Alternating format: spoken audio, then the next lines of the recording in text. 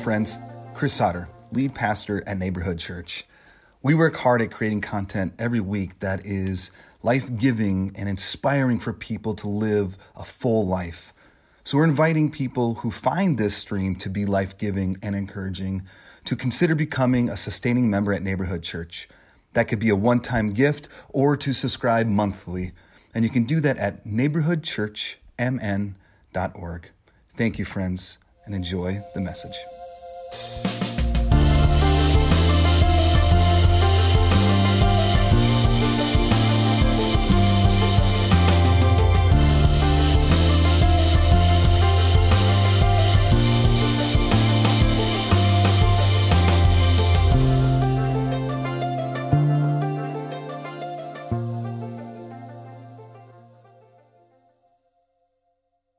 Happy Easter. Hey, one thing happy Easter. No, we're not doing that. One thing I'd like to see is whoever is watching and participating, a couple of you have put down, where are you watching from? Where are you celebrating Easter this morning? And again, we hope to see you down here at 11 to 12 to get some donuts and coffee. So, Easter, one thing I love about Easter is this declaration that this world really matters, that your body, your dreams, your life absolutely matters and has a deep, deep purpose. And it's in a way, it's like discovering something, being reminded of something that maybe you forgot or you put down or you had to set down for a little bit and you picked back up. Like maybe it was a book that you read when you're a teenager. When I was subbing, there was this in a 7th grade class. I found Ender's Game, which is to this day my favorite book, Ender's Game by Orson Scott Card. I read it in 7th grade and it just changed how I view what I thought about reading. And so I picked up and I said, "Who's reading this book?" And I said it super intensely. And the kid looked at me, made eye contact, and then quickly looked away like I was gonna shame him. It was really good. So maybe it's a book that you read when you were a kid. Maybe it's a tradition or a holiday or a celebration that when you're a kid you'd roll your eyes at, and maybe your dad would say, "All right, it's time for Festivus," and you're like, "Oh, brother, Festivus is the worst." But now you're like, December 23rd's coming around, and you're like, "It's Festivus, let's do this, baby," right? And you're excited. Maybe it's going to a class reunion and realizing you haven't thought about these people even thought about Joey Bain for a long time. And all of a sudden you see Joey Bain and you're like, "Joey Bain!" And you can pick up right where you left off. You rediscover, you remember. For me, which is funny that I'm saying this because I've been a pastor for a very long time, I feel like in a way, this sounds super cheesy, but I believe it. I feel like I've rediscovered the Bible, right? The Bible was very inspiring and brought me hope and joy. And I really believed it. In the last 2 years, I feel like I have rediscovered something deeper, for me personally, something deeper and wider in how I view the divine and what I think about what it means to be human, and even reimagining what it means to be Christian. And so the Bible to me is this these stories of people who are incredibly human and very horrible people who do some insane atrocious things, but also people who do inspiring, beautiful, world-changing things, and all of it belongs, right? The divine is in all those things, pointing to this way of being the fullest version of ourselves. So when you can pick things up or rediscover or remember what that life is or how much life it brought you, that, my friends, is resurrection. That is exactly what resurrection, that we can be reminded of the goodness. We can be reminded of who we really are. So John goes about this in a way that's very different from the other gospels. But one of the reasons that a lot of people like John is because John doesn't make any sense. John is chaos. He goes all over the place when he's telling the story, where the synoptic gospels, Matthew, Mark, and Luke, have a plan. They have they follow this linear plan, and they even borrow from the same sources and are very similar. John was written several decades after those gospels as well. But some people believe that John is, instead of just telling the words of Christ, they're trying to show the depth and the nuance, the Christology behind the Christ. So good. So John, when he's writing, he goes about going through 7 specific miracles all throughout John, where the other gospels go through, like in Luke goes through like 7 miracles like in one chapter.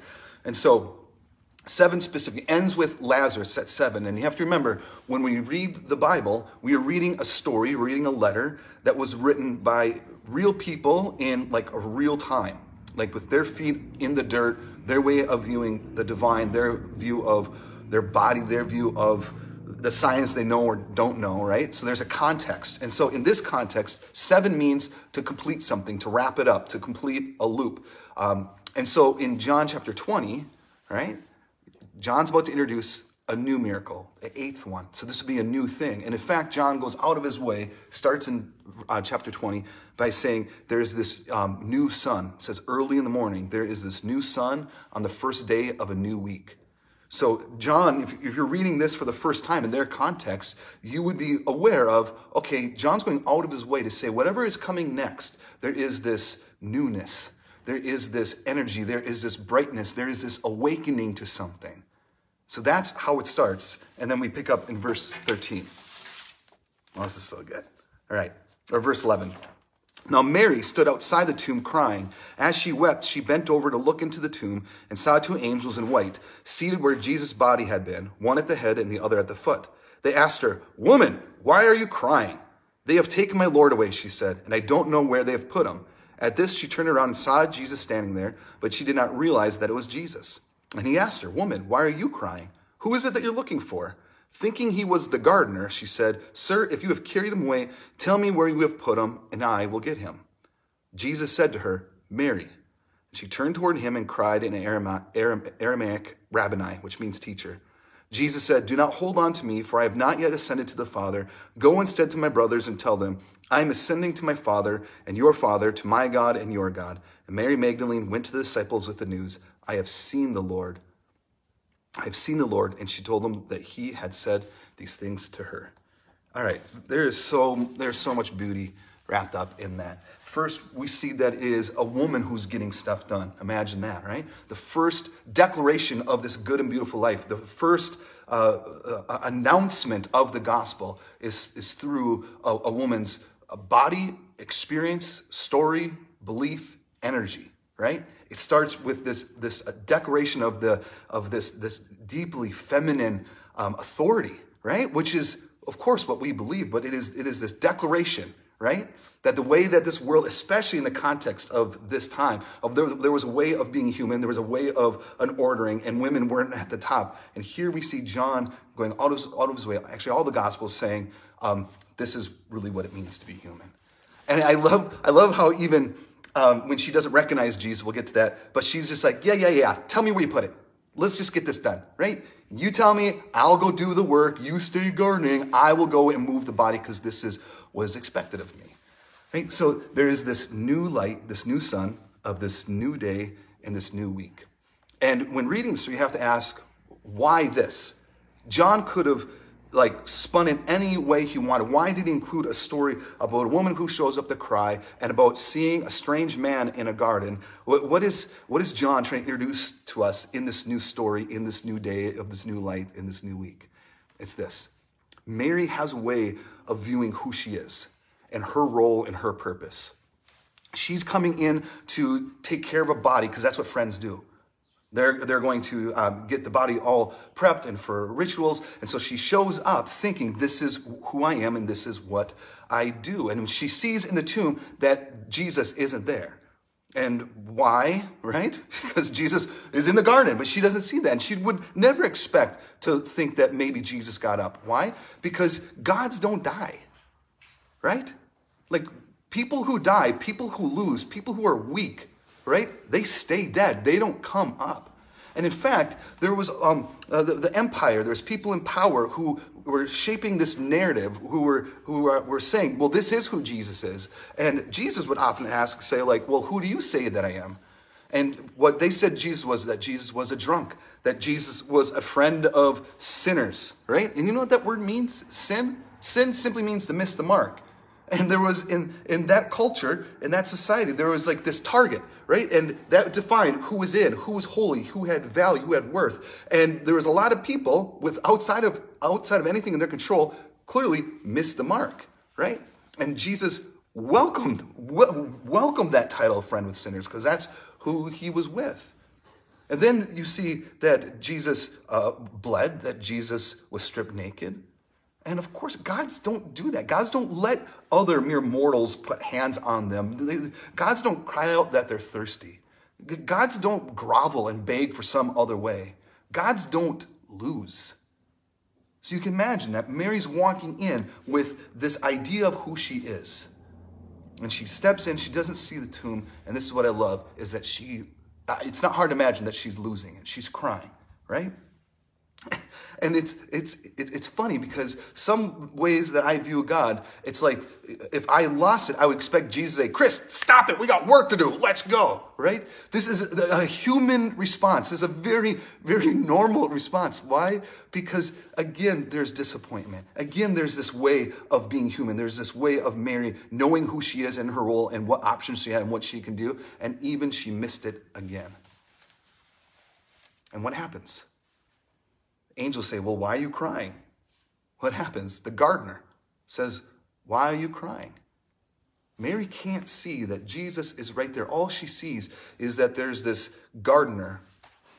And it's not hard to imagine either of her response she knows in that context especially, all right, of what it means to have a man there alone with this woman, right, as she's vulnerable, as she's crying. You can even hear a little bit in the reading of saying, just tell me where the body is. There's this like urgency.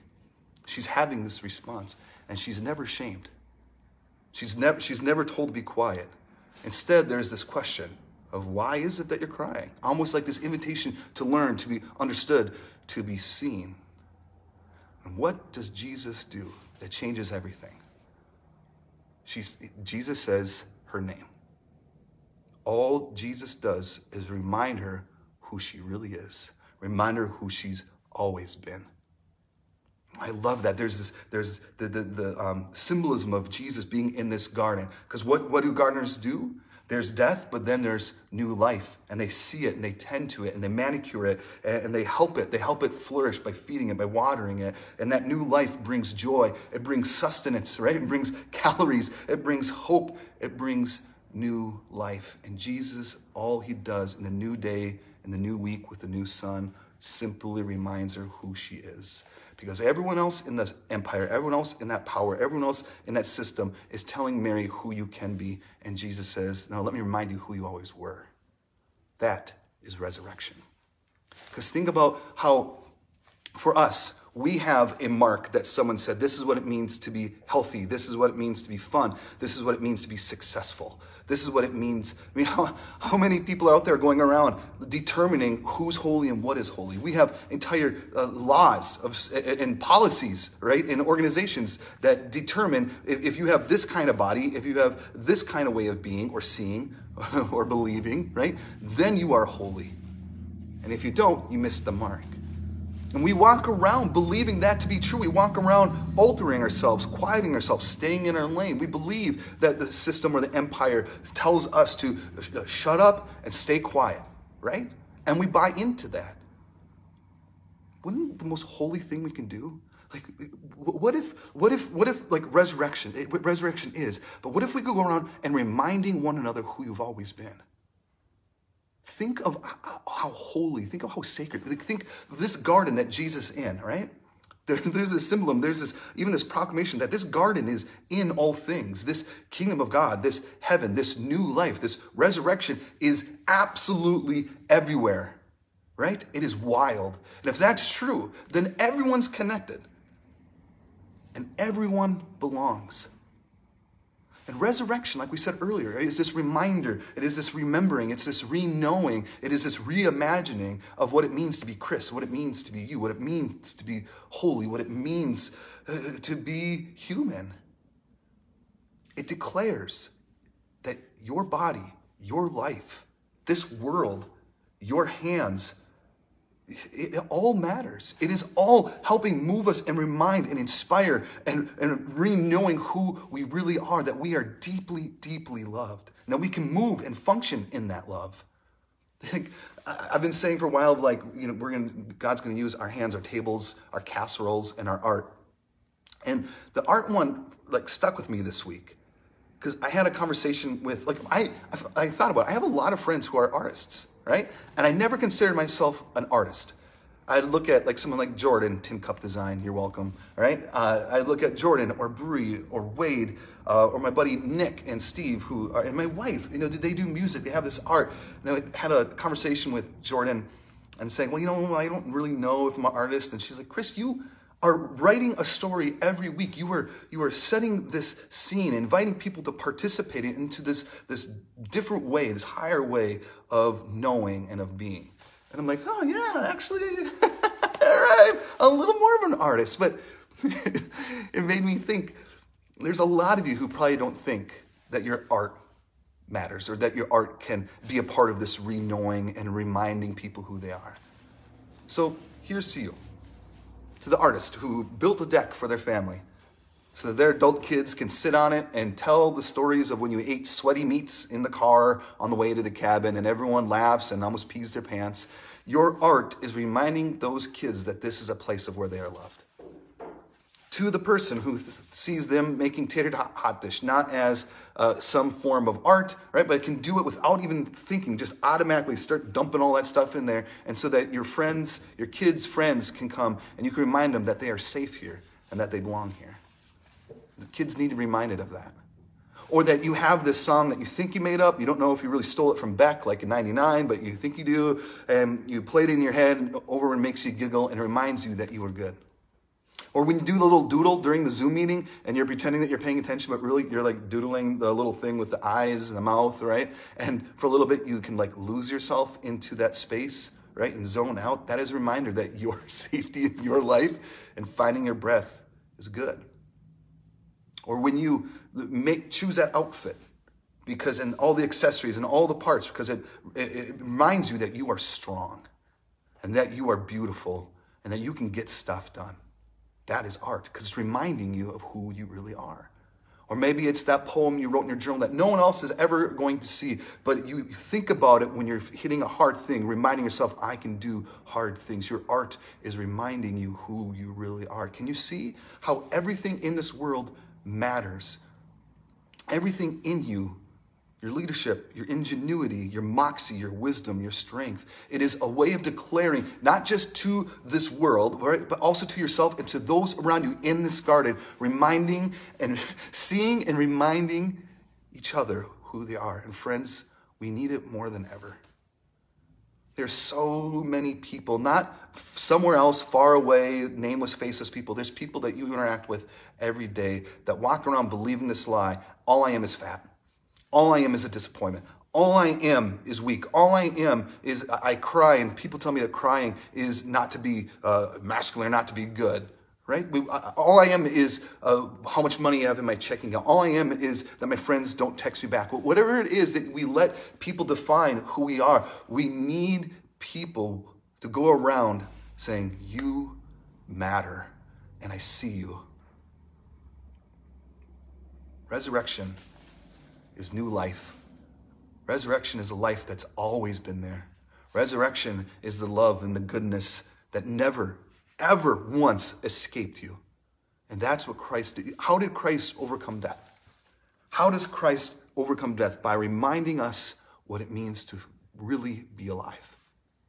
We defeat death every time we move in love. We defeat death every time we respond with peace. We defeat death every time we reach out and help our neighbor. We defeat death every time we move with grace, kindness, and love instead of violence. That's how we defeat death. So to all, here we go. To all my friends, you're in this garden, gotta do it around. All my friends who are in this garden with me, I see you. And let's remember, let's reimagine, let's re-see the inherent beauty and love and worth that's always been in us. Cheers. Happy Easter. Ooh, I love that message. I think I'm just going to do that one every week. Just the same one every week, right? I think it's good. So before I do communion, I'm going to, Yeah, communion first, then benediction. Let's do communion. We're going to do communion. I would like to end with the benediction. So if you have coffee and donuts, if you have whatever. I have a salt and vinegar chip because we don't have any gluten-free crackers here for communion. So the body of Christ today is a salt and vinegar Lay's chip, and I have some juice. It's really not, I don't want to say important. It's very important to some people of the sacrament, of what we deem is a sacrament. To me, it is a symbol. It's a re-remembering and re-knowing of the beauty and the gift of a resurrected Christ.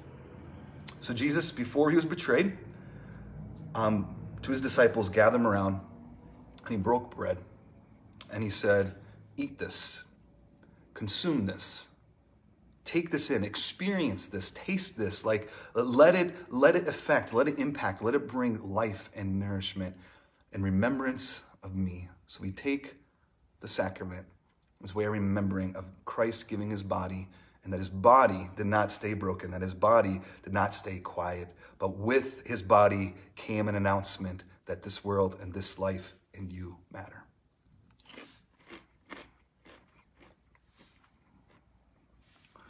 And then he said to all his friends, drink this in remembrance of me, of the blood that was spilled.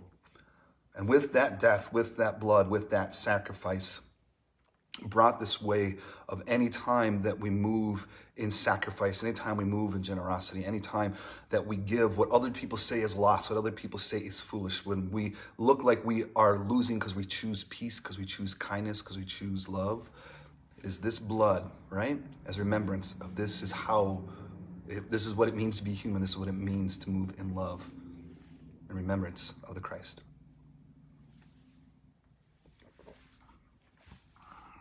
That was good. So as a form of prayer, as a benediction, I had my friend Kyle Markshausen, who you can follow on the Insta. That's what we call Instagram. And I asked him to write something, a benediction, and he wrote a poem that I found to be very inspiring. And I'm going to read the whole thing, and however you take this in and process this, I invite you to do it. There will be paper cuts. There will be thorns beneath bare feet. There will be taxes and severed relationships between mother and son, father and daughter, and there will be wars. There will be boredom and monotony, long nights staring at the ceiling, notching your failures on the walls of your mind. There will be heartache of falling short, of collapsing vision, of fizzled dreams, and there will be wars. There will be walls crowned in barbed wire, fences dividing neighbors. There will be small wounded child locked inside your adult body.